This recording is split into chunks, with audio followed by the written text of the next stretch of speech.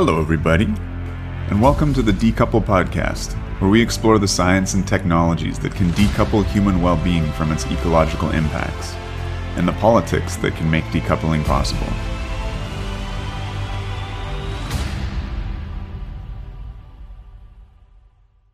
Welcome back to Decouple. Today I'm joined by a returning guest, great friend of the podcast, our senior economic advisor, Mr. Edgardo Sepulveda, regulatory economist, originally in telecommunications, but I feel like you're pretty solidly grounded in energy now. I should hope so. It's been 5 or 6 years now. Given how much I know about telecoms, I was a little modest at the beginning when we started doing this like a year ago, but I think now it's like on an honorary perspective, yeah, I'm an energy economist now. Yeah. And we'll actually be talking about like who gets to be called what and who's going to tell me not to call myself something, right? You know, and a few more of your accolades on the energy sphere, eDecarb. eDecarb, like as in electrification, decarbonization. We're going to have you back for an episode shortly to talk about your findings there, this 20-plus countries analysis of their attempts or successes at decarbonization. So we'll get into that on another upcoming episode soon. But I'm bringing you on, I guess, kind of urgently to discuss something of relevance to Canada, but also to the world. This is the Canada Green Bond Framework. I'm sort of thinking of it a little bit as our little Canadian version of the EU Green Taxonomy. I'm going to check with you to see if that's valid or not. And of course, this has many reasons for being relevant to me, but it's a little bit personal because this features one of the great villains of Canadian anti-nuclearism, Mr. Stephen Guilbeault, who I had the pleasure of a bit of an ambush interview with in Glasgow. At COP26, where he told me, as a way to avoid having to, I guess, make a statement about whether his anti-nuclear activist past was going to cloud his judgment as minister, he told me the government had no role deciding on the technology of the energy transition. The market would decide. LCOE would decide. Got a great episode on that with Mark, of course. But here we have it. We have the Canada Green Bond Framework, and it does take a very particular position on nuclear. But I'm going to bring you in now, Edgardo, to tell us a little bit about this breaking news. It just, I think, was released a couple of days ago. That's right. We're recording Sunday, March 6th. And I think this came out either February 28th or March 1st. So it's very recent. Because I've been on the show before, I would kind of, in terms of the bigger picture, we're going to provide you with a bit of an update of what's going on and some of the sort of conceptual framework. But there's at least two episodes that I'd recommend, previous episodes on the couple.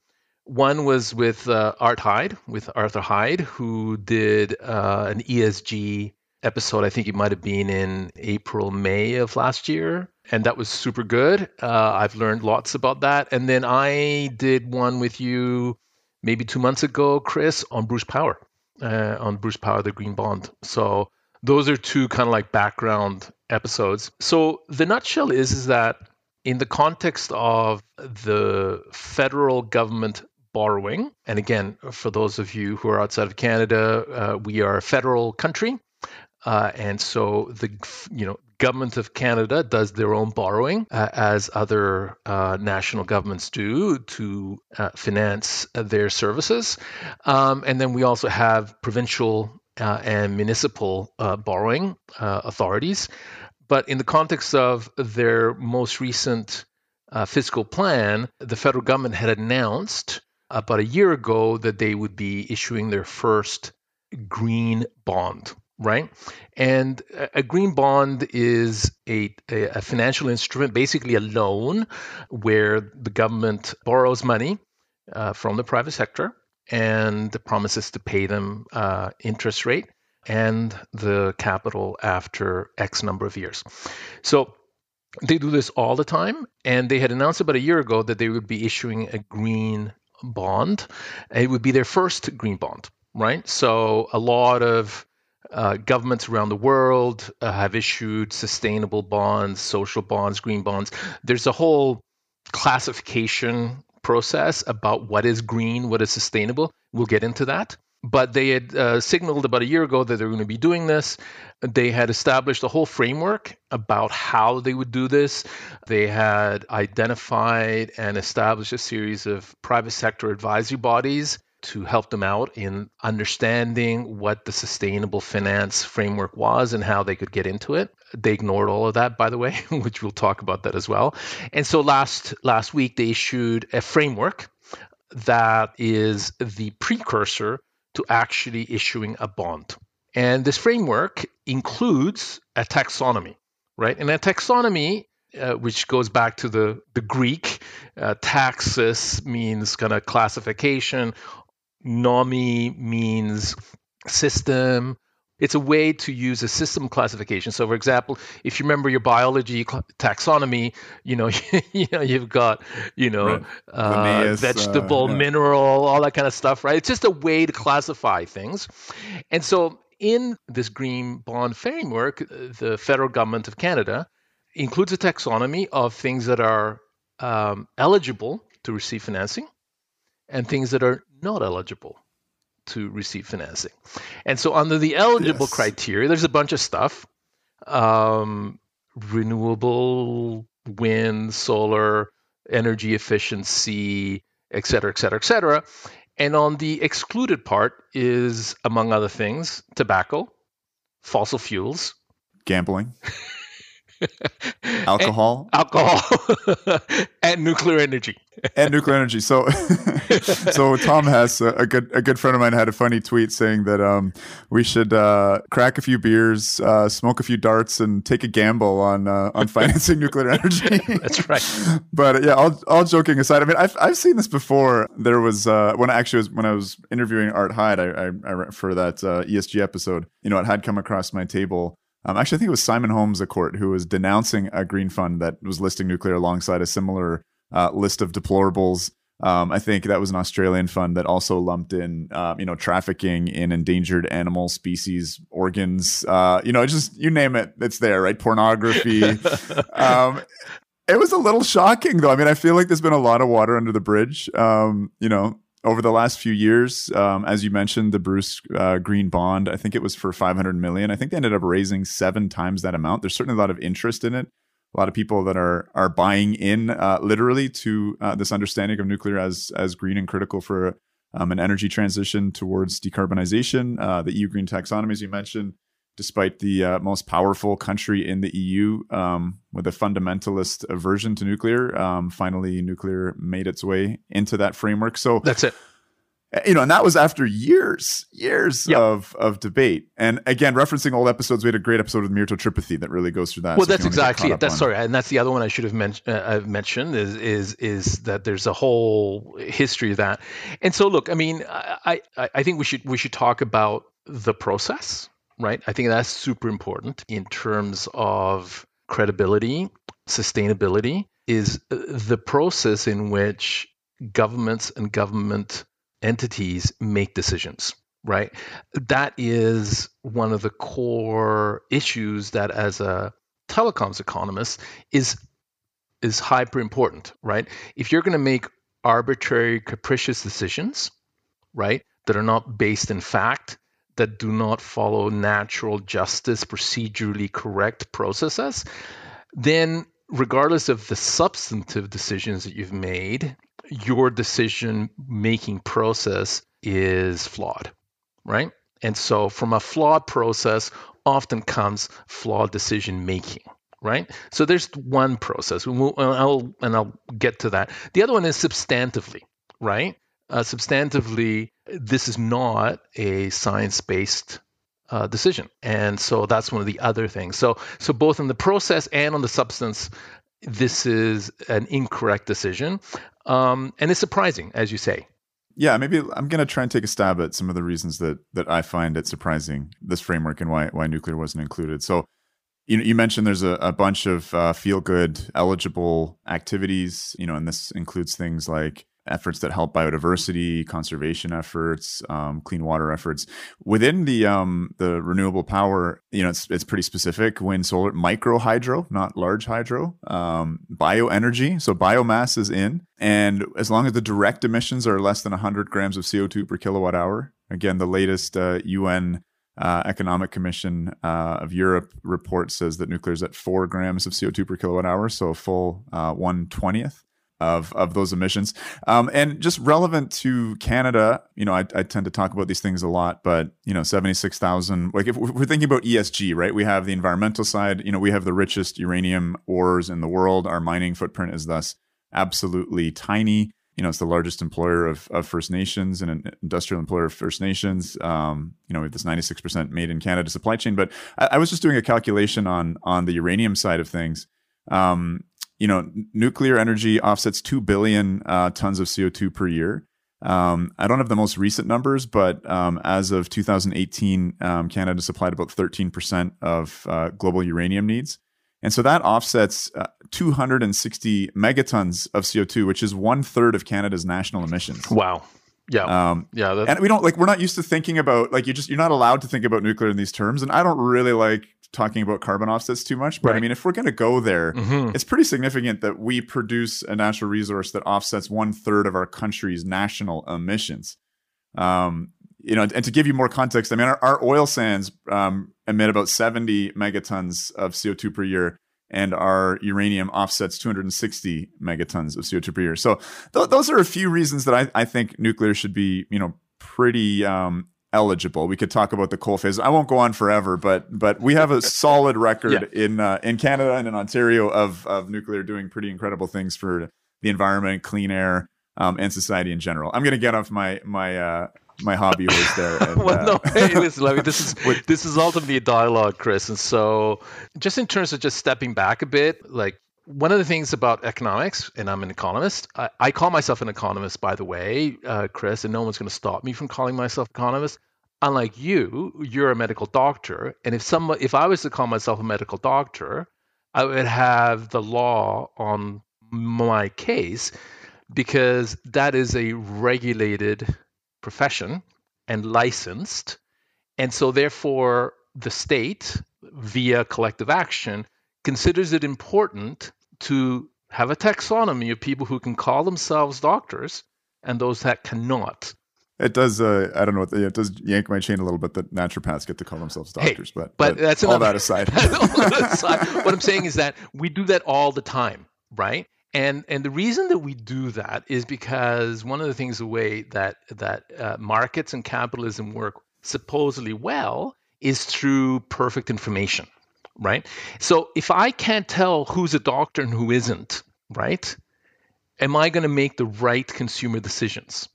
Can I trust you or maybe not? And so I don't have to do my own research to trust you, because I have the state and the licensing body saying, you're a doctor and I can trust you because you're qualified and you had to do X, Y, and Z.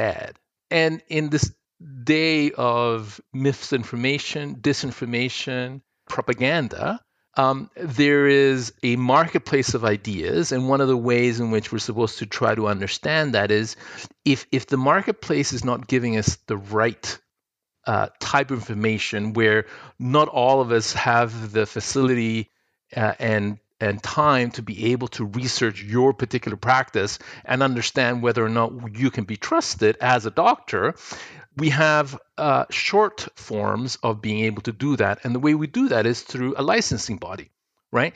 So let's take that to electricity and energy generally. For about 20 years, people have been calling themselves green, sustainable, ESG, willy-nilly. Willy-nilly. I'm green. You're an environmentalist. No, you're not an environmentalist. You're greenwashing, et cetera, et cetera, et cetera. So there's been people, and it's all unregulated, laissez-faire, Wild West. Claiming a certain degree of authority by calling themselves like green economists, sustainable economists. Yeah, whatever. Yeah, exactly. Yeah. Or calling yourself an environmentalist. Like there's no world environmentalist union that says only you can call yourself an environmentalist or whatever, right? Anyone can call it. It's so you self-identify, you self-describe as green. Anyway, I'm kind of making joke with this, but it's no joke because there's billions of dollars to be made by calling yourself green. In how you're labeled. Right? So there's billions of dollars to be made by the people who are in receipt of that capital. And there's billions of dollars to be made by the intermediaries, whether it's the bank or the financial institutions or the advisors or the people who designate you as green or not green, right? So in this free-for-all, and look, and there's some more reputable and less reputable, and this is a long-standing issue. If we talk about doctors and the need to designate who is a doctor and who isn't, in capitalism and markets generally, this has long existed. That's why we have intellectual property rights. That's why you can't call the sparkling wine that is made here in Niagara champagne. Champagne is designated, there's a taxonomy. Champagne is made according to the Champenoise methodology in a specific geographic area in France. You can't call champagne that. So it's the same thing. What is green? What is champagne? What is a doctor? Who's an economist? Right? So in this free-for-all of information, disinformation, the EU decided that market sentiment was insufficient to be able to drive the diversion of the capital necessary, the trillions of dollars that are necessary to be able to designate what is actually green, right? So they set up, as we talked about, a process, a scientifically based process that determined what was green and what was going to be mandatory. Because remember the other thing about all of these green labels, no one's forcing you to call yourself green or not green, right? It's all voluntary. It's all market-driven, market sentiment. So then in that context, you have the EU who are putting out their taxonomy and who, for electricity purposes, have determined certain conditions and certain kinds of hydro under certain conditions and gas under certain conditions and nuclear under certain conditions are sustainable, right? They never use the word green. It's all sustainable. So in that context, the government of Canada, about 4 or 5 years ago, established an external panel called the Panel on Sustainable Finance, right? Because Canada wanted to get into this. We have our own net zero commitments, we have our own Paris Protocol commitments, et cetera. And so we wanted to do this, right, as a country. And we set out that panel. That panel did a recommendation. They asked for 3 things. They said, look, we don't have a taxonomy in Canada, right? So we're going to establish a taxonomy for Canada that's going to be voluntary.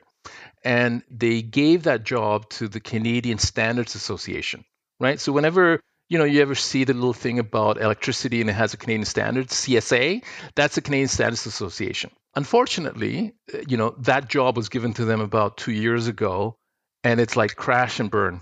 They cannot agree on a taxonomy. Unsurprisingly, right? Because it's difficult, right? So to this day, the Transition Finance Taxonomy Working Group, after 2 years, has not issued a final result because it is blocked. They can't seem to reach a consensus. The Feds also established a Canadian financial group, again, to advise them. They haven't issued anything. And so the Feds had established all of these kind of like external advisory groups to advise them on how Canada as a whole and the government should be doing these kinds of what they call sustainable finances. None of them have published anything because it's really difficult. How long was the EU arguing about this? 3 years, 4 years, right? And ultimately, as we know, in spite of the scientific consensus, the final decision was political, right? It was a deal done between Merkel and Macron about whether or not what should be included and what shouldn't be included, right? Even though we have the scientific basis to be able to determine what is and what isn't sustainable. Right, and there was the Joint Research Commission it's in that context that was tasked with looking at the science. But yeah. Well, that's sort of tasked with looking at the science. So anyway, fast forward, federal government in Canada, which has about $1 trillion worth of debt. It sounds like a lot. GDP in Canada is $2 trillion, so it's about 50% GDP, 55, 60%. It sounds like a lot, but in the grand scheme of things, by other OECD countries and G7 countries, is actually relatively low, is going to be, and this year in particular, is going to be issuing above $500 billion. Some of it is refinancing, some of it is new. So a portion of that, so 1%, is going to be the green bond. So it's important to put this into perspective. This is the first green bond that the federal government issues. And a green bond or a sustainability bond or whatever is basically says that the proceeds of the bond will be used for specific eligible uses. And so that's the taxonomy. But there's two problems. First of all, the advisory bodies that the government established 2 or 3 years ago to advise them on how to do this have not issued any public process, any public report, any recommendation. And second of all, this framework was developed totally within and internal to the government. It was never actually consulted on to us, to the public. And I've confirmed that. I've now confirmed that. And so you have basically this arbitrary, capricious decision-making process without due to either expert or internal consultation. And the two main decision makers, the two co-chairs of I guess the committee that put this framework together are Chrystia Freeland. She's our deputy prime minister. Yeah, but she's acting under she's acting under it. So it's a joint Ministry of Finance because they do the money component of the federal government. And then Steven Guilbeault, who is the environmental minister, right? So it's a joint environment and climate change, because there's money, and then there's the money, and then there's the sustainability aspect of it. And so yeah, this came as a bit of a surprise for me, right? Because it was only in the French language press, but there was an article that came out about how Guilbeault's former environmental friends were, incredibly upset with him for having finally said that yes, nuclear was going to be a part of the mix as long as it could make itself cheaper than 3 cents per kilowatt hour. So this was seen as a huge betrayal. And my impression was, that maybe government, which has sort of got a bit of a schizophrenic relationship with nuclear, they have put a certain amount of support into technology development. They've given tens of millions of dollars to a couple of Gen 4 SMR, advanced nuclear companies. And our previous Minister of Natural Resources and Climate Change was quite bullish on nuclear. So I thought maybe Steven Guilbeault was being disciplined and brought to account. But that's why it was so shocking for me to see this guy. Here's this co-chair on this committee, and nuclear's basically pornography, gambling, tobacco, alcohol, firearms, lives in that company. Yeah, I mean, there's the political aspect. There's the inconsistency aspect of it, right? Like we talked in our last episode, Chris, about how, for example, this federal government would not be able to use these green bond towards proceeds of some of their own equity stakes. I mean, they own the TMX pipeline. That's 100% owned by the federal government, right? They own the 10% of the Hibernia oil fields, right? So you've got this schizophrenic kind of like whereby they are excluding certain types of activities through this green bond process without due process, without and by the way, Chris, I mean, the other thing that's surprising is that this is a 20-page document that summarily excludes nuclear energy literally without justification, right? Right. There's one paragraph. One paragraph. There's no justification. One paragraph that explains it, and the justification is, I think I have it here in front of me. Basically, it's in recognition of the exclusionary criteria embedded in major green bond indices and green investor and market expectations. That's the rationale. It's literally a sentence. Well, yeah. Right. But I mean, the rationale basically is, market sentiment. We don't think that it may or may not be acceptable. Right. So like that's the thing. But so Bruce's green bond brought in 7 times what it was asking for. So well, that's exactly it. And the EU taxonomy was just issued. Right. So it's as if this was like issued last year. And the thing is, I mean, they're the first. I mean, one of the things about the bond is that all the good stuff is always at the back of it, right? Because that's what the disclaimers are, right? If you read the disclaimer to the actual bond framework, it says, and I quote, "There is currently no clear definition, legal, regulatory, or otherwise, or no clear market consensus as to what constitutes a green, sustainable, or equivalent labeled project, or as to what precise attributes are required for a particular project to be defined as green or sustainable. Nor can any assurance be given that a clear definition or consensus will develop over time, nor if a definition or a consensus develops that it will not change over time. Accordingly, no assurance is given that the eligible green expenditures, which is what they've been defined in the body of the text, will satisfy any present or future investment criteria or guidelines with which an investor is required or intends to comply, in particular, blah, blah, blah, blah, blah, right? So, it's like when you press... This is the disclaimer. This is the disclaimer. And the disclaimer basically says, what we're saying is it's our opinion. They base it on the International Capital Market Association, ICMA, the Green Bond Principles, which is one of dozens of these groups, intermediary groups, who are having their own taxonomies or principles. And they themselves say that they're not a taxonomy. Like the list of indicative types of projects that are listed in this green bond principles are not exclusive. They're indicative. And they suggest that investors, take into consideration national or regional taxonomies. This is a fundamentally political take, and it's disappointing because it's not science-based. It kind of talks about, what is acceptable or what they consider may be acceptable in the market without actually basing it on science, without actually having studied, and without actually having sought, at least publicly, external opinion. So it's disappointing both from a substantive and a procedural perspective. And what's your feeling on this? I mean, are they presenting this fait accompli, like this is it, here it is, suck it up, or is this going to be the beginning of a process? I mean, I gotta, I guess reveal my hat here. Also, I'm the president of Canadians for Nuclear Energy. We're planning on going to bat on this one. Going to try and hold the minister accountable and see if we can get this reversed and engage Canadian society in a discussion about this issue. But is your sense that this is sort of they assume this is kind of the final thing? No more work for them to do, or was this launched as sort of a shot in the dark and okay, let's have a discussion now? Well, put it this way, formally, it was not a consultation. It's not a discussion document. Well, I mean, this is it for now, right? I mean,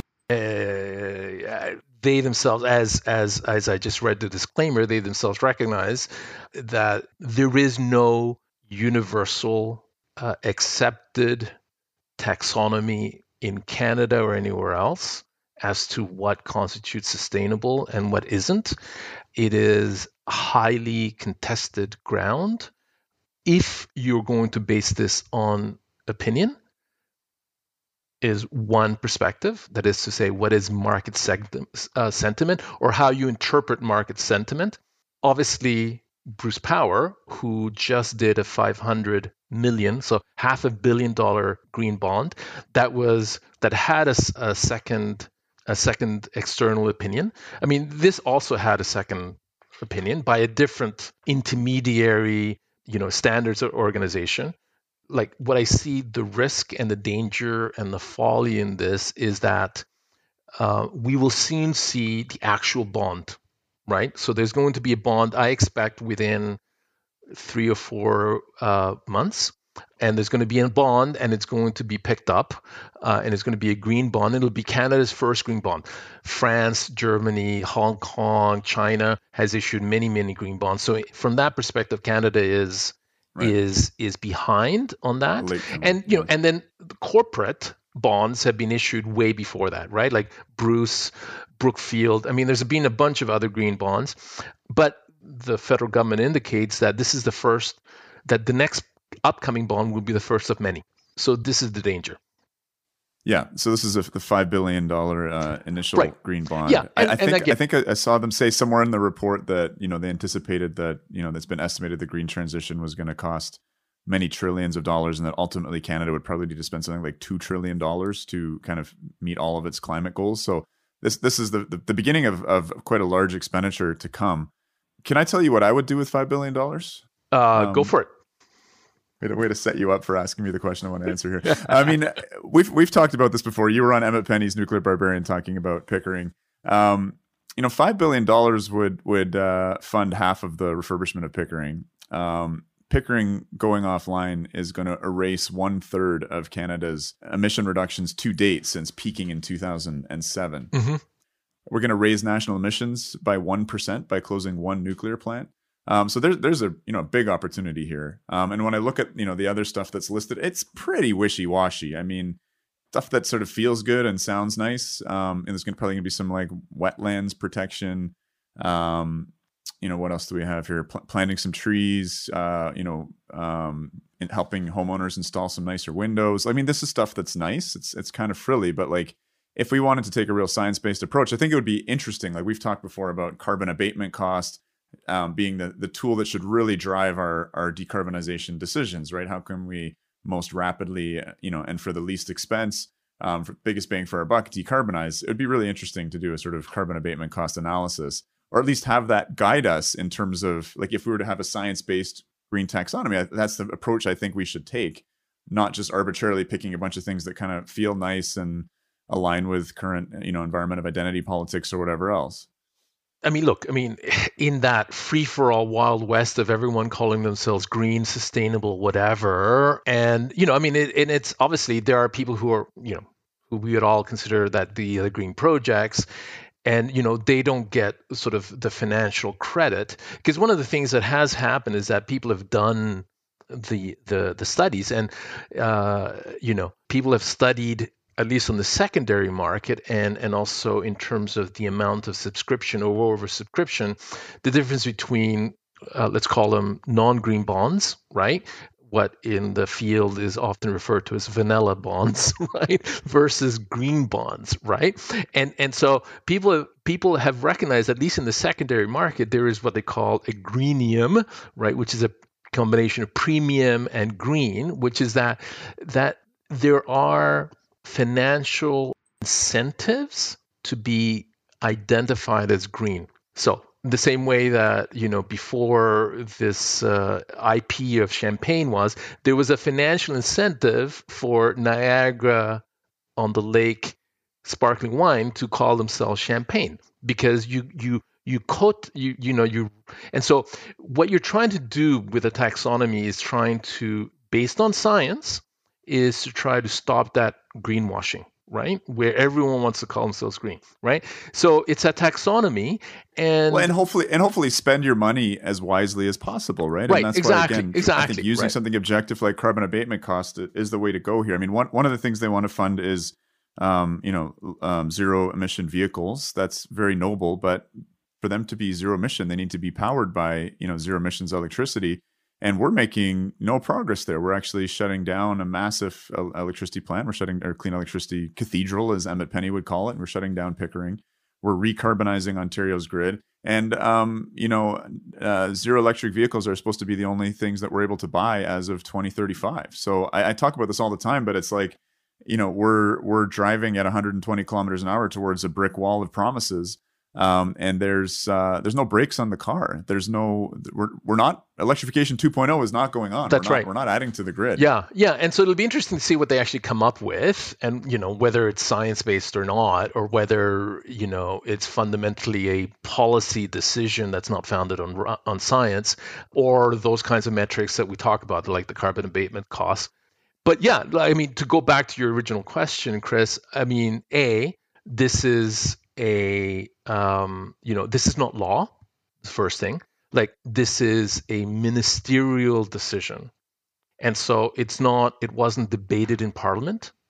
It wasn't approved or debated or reviewed by any of the parliamentary commissions or committees, sorry. It certainly was not consulted with the public, nor is there any demonstrated evidence that any of the 3 or 4 consultative external bodies, expert bodies, like the people that would actually be able to, for instance, like that joint research committee, the JRC, that did the study on that nuclear does not do any significant harm and actually does less significant harm than like wind and solar.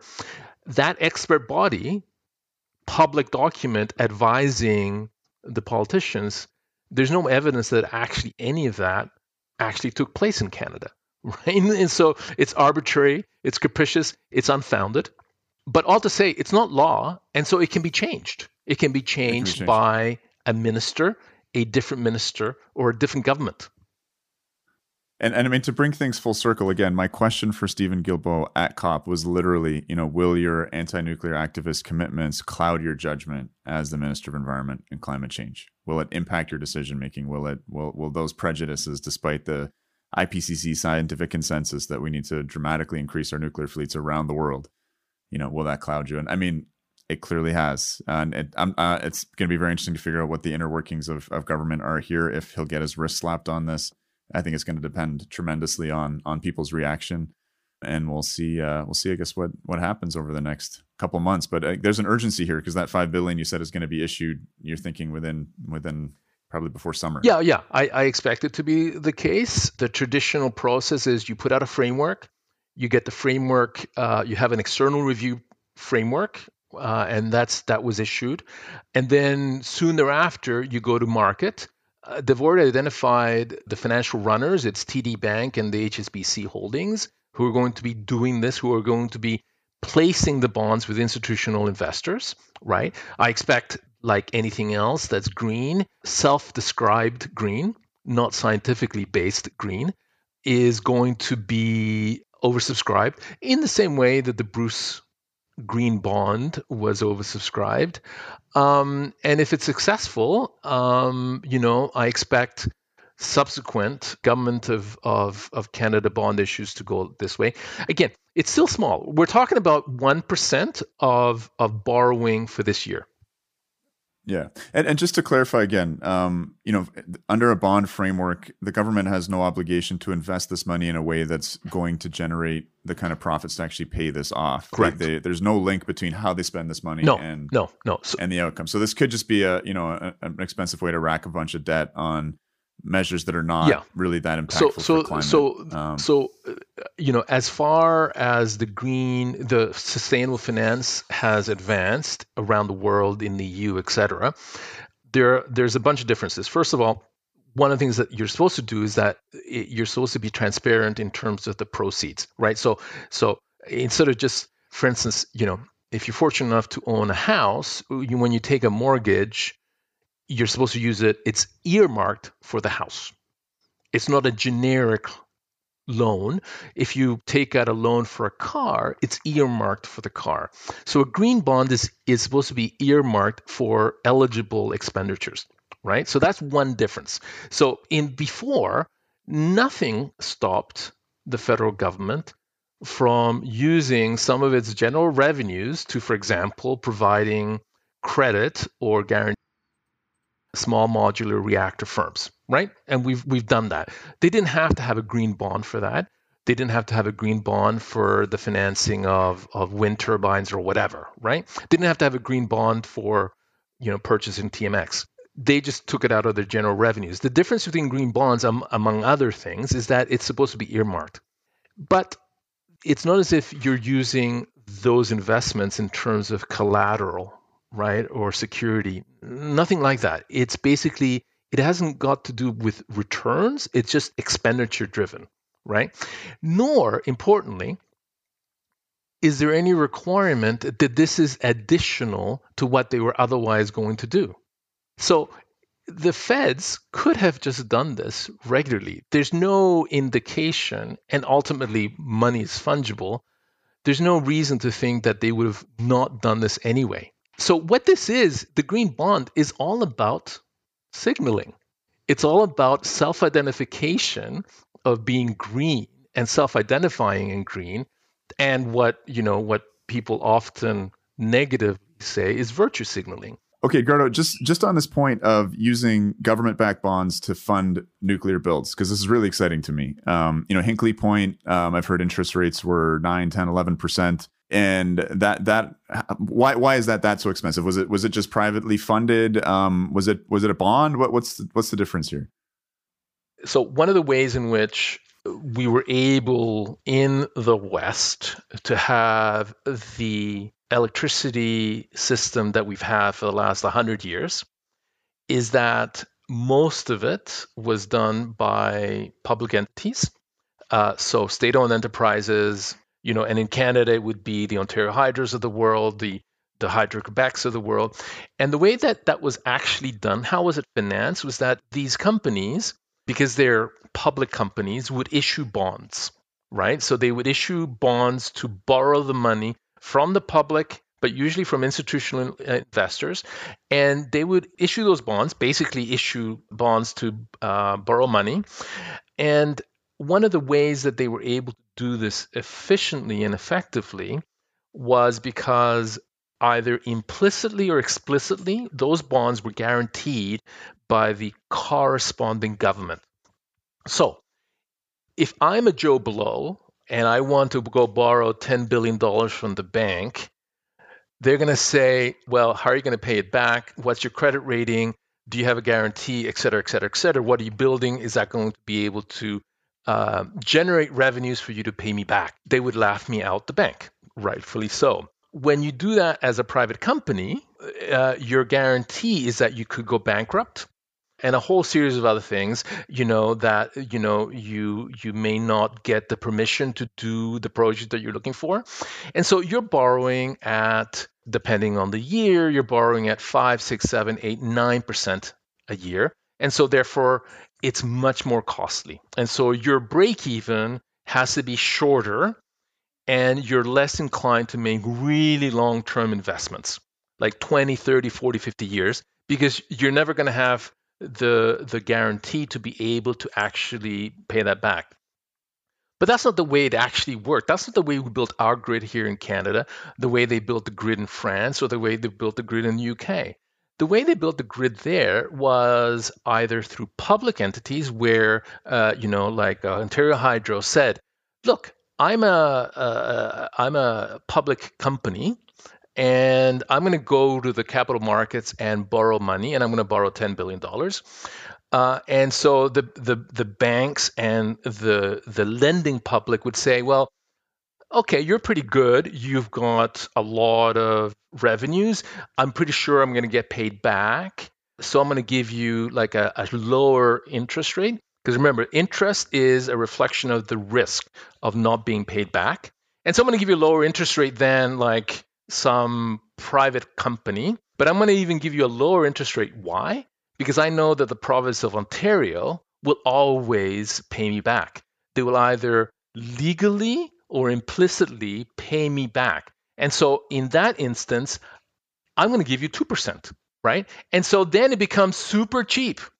Hinkley Point, two-thirds of Hinkley Point is interest payments to the bond buyers. And I understand in that situation, EDF put up a bond and unfortunately couldn't get an interest rate better than 9 or 10%. The financing wasn't, And so one of the things they did is, in order to do that, is in the next round, they went to what is called the regulated asset base model, which was basically is guarantees like we do in Canada with rate of return, and what is done in the United States and Canada for literally 80 years for private companies, which is the state saying, look, because wholesale markets are so uncertain and are so variable, where it's very difficult to guarantee a revenue flow that is in the long term, we're going to guarantee you a rate of return. We're going to guarantee you certain revenues.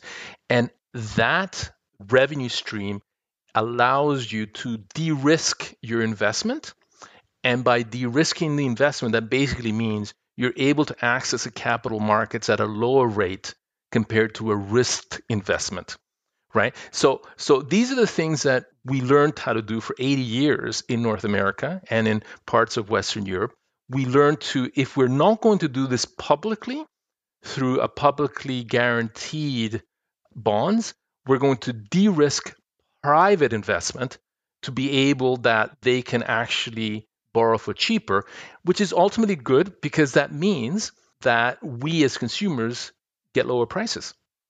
This is just blowing my mind, Edgardo. It's blowing my mind. It's all of a sudden making a nuclear renaissance seem doable. Honestly, I mean, if governments can get the political consensus, if we can shift the culture towards really appreciating what nuclear has to offer us, particularly in terms of this time of war, in terms of energy security, a true way to wean ourselves off fossil fuels. There's a huge amount of money around, floating around the world. This giant pool of investor money looking for a place to put itself in a green investment, get a guaranteed return, and the government can guarantee it. AAA rated governments can offer. That's right. Bonds at 2% interest. That's a game changer to me. I'd never heard of that. Never thought about it. Last year, total investment in generation was across the world, I think, $400 billion. And that's just maintenance and also for new generation. There's a huge amount of money. There's a lot of money to be made, and there's a lot of intermediaries, and there's a lot of greenwashing, and a lot of opinion-based classifications and taxonomies. And then there's science and facts. And our challenge is to make sure that we stay on the science, and that once we recognize the science, we facilitate both public investment by, like what you're saying now, Chris, which is you politically try to persuade governments to make the kind of necessary investment and to guarantee that investment being made by those public entities, or you de-risk the process by providing financial mechanisms that essentially lower the price of borrowing. Okay, just because I think we should wrap up, because this has been dense, and I don't want to go on too long. But I just wanted to, people talk about the need for a sort of wartime. I mean, war is not hot at all right now, but World War II level mobilization, a wartime type mobilization to combat climate change. A lot of, I've certainly seen the propaganda posters for buy your war bonds. I'm just trying to get a sense of in terms of funding climate action, and making that comparison to funding the war effort. How significant were bonds, say in World War II, and off the cuff? I don't know. Look, I mean, and I don't know whether those bonds were truly dedicated to buy munitions, right? Whether if you knew that if you bought a bond, you would buy a bullet, or if you bought a tank, or you bought a whatever. I think it was my sense of the situation was that it was just general government expenditures. Right. And the government needed a lot. Look, we're just coming out from huge expenditure by the federal government in the context of COVID-19, right? Like literally they doubled their expenditures, and the debt level went very much higher because they borrowed, without actually increasing taxes. So the $5 billion that is going towards this green bond, again, this year, the government will be going to the market to borrow $500 billion. So this is 1%, right? So it's not a large amount, but it is important in terms of signaling where they want to do, what they consider to be sustainable, and what is not sustainable. And in non-sustainable is fossil fuels, alcohol, right? Armaments. As if the government was going to spend a bunch of money on gambling, smokes, and drinks. Well, that's a virtue signaling part of it, right? Yeah. Like that you virtue signal by two things: by what you consider to be virtuous and sustainable, and what you consider not to be. But this is literally the government saying, we, the government, promise we're not going to spend this $5 billion, racking up gambling debts, smoking darts, drinking brewskis, and, manufacturing weapons. I mean, it's really comical when you look at it. And, you're saying this is fungible, who knows what they'll spend money on. They could have done another way. But I mean, this is an opportunity.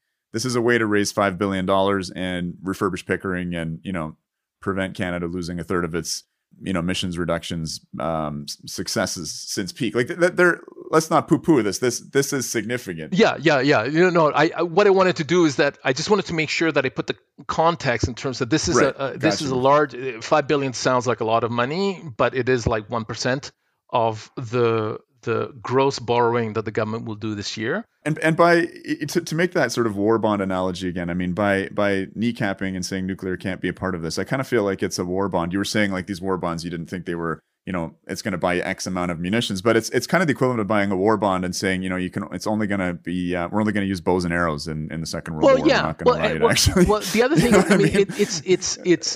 it's something that I personally will be wanting to try to change for a bunch of reasons. So the first thing is that in the same way the EU taxonomy was so important because it is science-based and it is mandatory, right? So this is the other thing. Like the EU taxonomy is mandatory. So like Germany, France, whatever, Portugal, any other EU country does not have a choice to go to an external market-based, sentiment-based methodology or framework to call something green or to call something sustainable, right? So in that respect, it's kind of like the whole champagne, right? It is regulated, right? It's not a free market, unregulated process. This thing right now for Canada is voluntary. Like no one forced Canada to do this. They think it's appropriate. It's good to get into the sustainable finance market. But it does two things. First of all, it starts to influence what is happening at the provincial level.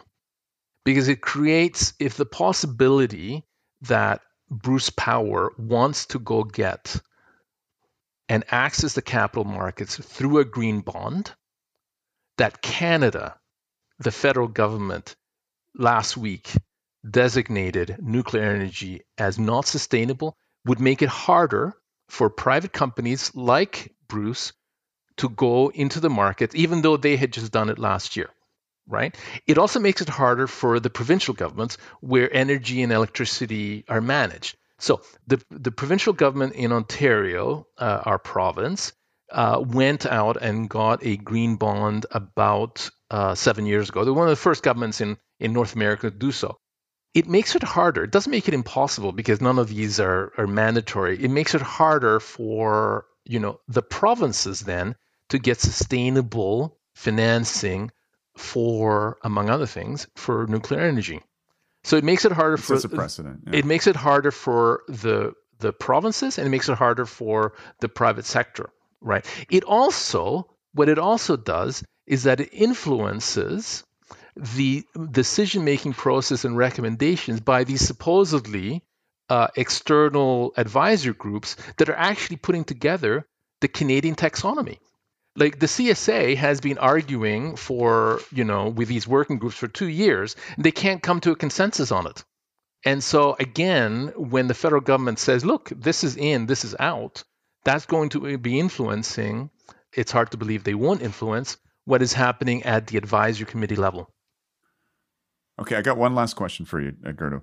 Just thinking about bonds as a financial tool to make some climate action happen. We know that nuclear plants are hard to fund. Discount rates are high. Interest rates are high. Could a bond be issued for $5-10 billion to fund a nuclear plant? Paying, like, it's guaranteed.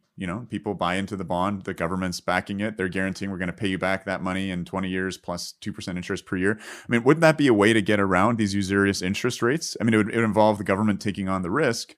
But at a time of historically low interest rates, that is a potential mechanism for government to get a bunch of nuclear plants built. If we were living in times, where we took electrification 2.0 seriously, for sure. We were serious about, and that's the way it was, building that electrical grid to power those cars. Exactly. And traditionally, that's the way it's been done. So, for example, when in the same way that Bruce Power, which is a private sector enterprise, issued a bond to help it finance its refurbishment, like a provincial electricity company, whether it's BC Hydro, Quebec Hydro. Quebec Hydro issues millions and billions of bonds on an annual basis to finance its infrastructure, and it's all guaranteed by the provincial government. And so yes, that's the way it's being done. And before sustainable financing was a thing, they were issued by OPG. OPG does it as well, or the old Ontario Hydro. Ontario Hydro had billions of loans out there to finance, among other things, its dams, its It's, nuclear build out, et cetera. So yeah, it exists. It's the way it's traditionally been done. And to this day, I assure you that, OPG and BC Hydro, Manitoba Hydro, BC Hydro is managing billions of debt that are being paid off by, ratepayer charges. And that's the way that you do it. And you guarantee it by the state. It seems like an elegant way to build the mega projects we're going to require. That's exactly the way it is. Mitigate and adapt to climate change. That's exactly it. And you just call it green, and you have it sustainable, and you get a third party or a second party opinion to do it. And you're good to go. You go out to the capital markets. Again, Bruce just did it. They raised $500 million, and it was successful, and they're likely to do it again. Yeah, I mean, from what I heard, they had interest for 7 times that amount, $3.5 billion. Yeah, it's not unusual to be the technical terms oversubscribed. Yeah. Okay. Well, we know what's possible. We've identified here on Decouple, the mechanism to fund the nuclear renaissance. Let's get her done. I always feel like I kind of editorialize so much on episodes of the Haute Garde. I don't know what it is.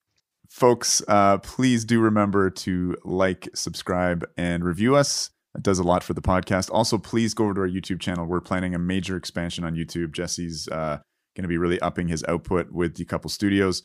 Support us on Patreon. And last of all, a big thanks to Dylan Moon, the excellent producer of Decouple. You'll probably notice, I think, from about episode 60 onwards, the sound quality got remarkably better. So thank you, Dylan, for everything that you do as well. That's it for this week, folks. Looking forward to another great episode next week. Thanks again, Edgardo. Bye for now. Bye, Chris.